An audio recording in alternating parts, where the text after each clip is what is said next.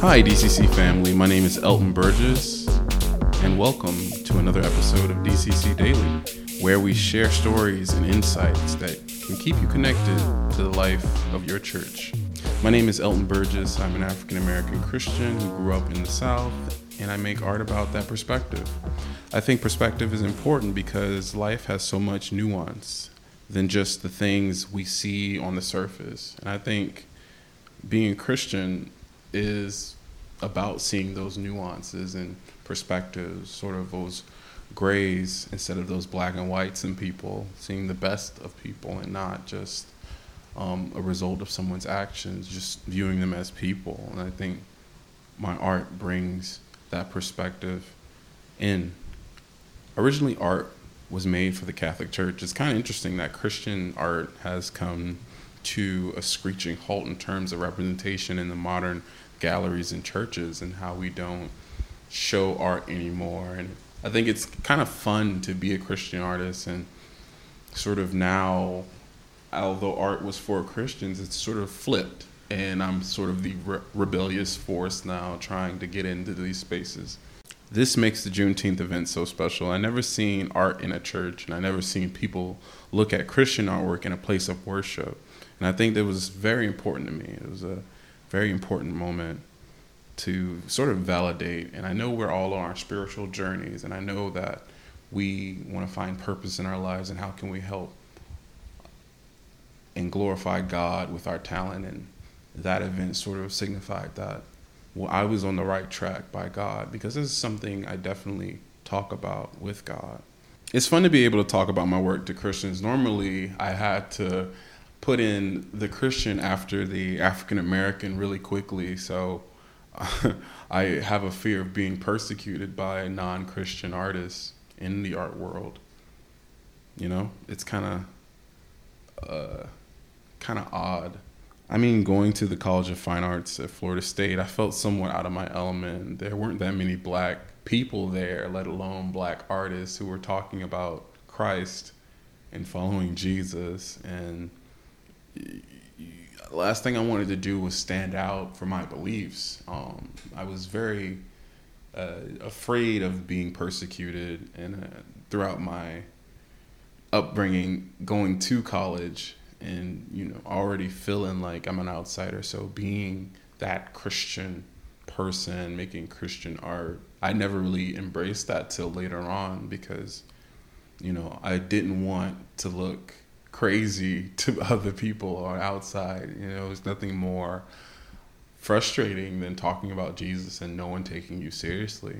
And you kind of see what, or experience what the disciples and Jesus and what Paul felt in the New Testament.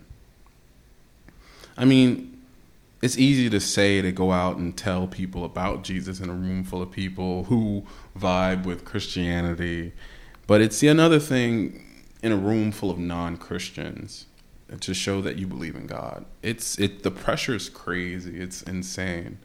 And I think the main thing I was afraid of was my own doubts getting the best of me.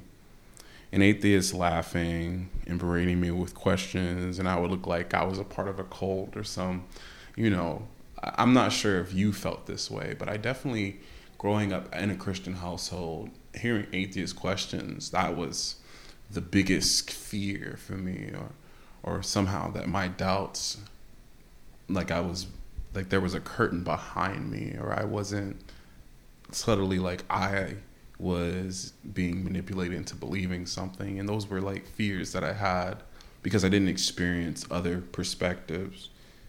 I think being around atheists have actually strengthened my faith, though. I think throughout my college career and being around other artists and people who didn't believe in Jesus kind of showed me perspective. My friend Marie Dahl, she was the sweetest person I ever met. And I've been around Christians my whole life, but you have a non-believer treating me like very sweet, being a very sweet person and giving me things and doing things for me and required nothing.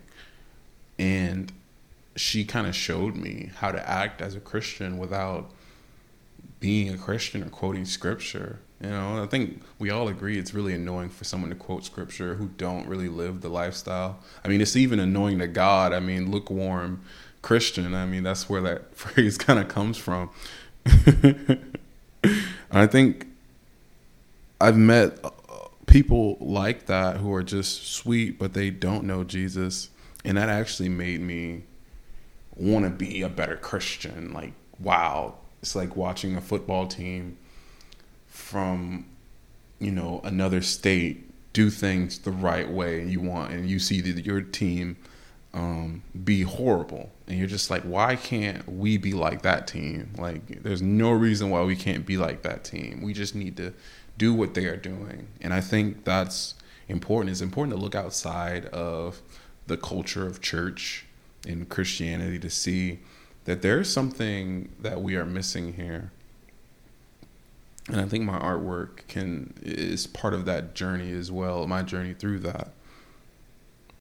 I think the questions I have encountered were scary at first and actually led me closer to God as God would reveal the answers to me. And when you think about atheist questions, I think it was fear that really stopped me from really pursuing that. But if you have true faith, you can confront questions and you can look for answers, because if you really believe in God, you know that that's truth. Then that's what you're trying to find, more understanding. Then exploring those questions gives you better understanding, and it helps you become closer to Him and puts you at ease to when someone's questioning God, you're very comfortable in your knowledge of it. When you think about questions about slavery in the Bible, who created God, bugs on the ark of Noah, you should never be afraid of questions, because the true faith welcomes questions. You will always, when you have true faith, when you believe that God is true, you have an understanding, and your frame of mind starts to change, that these questions, it's easier to find the answers. And that gets you closer and closer to God, to understanding Him.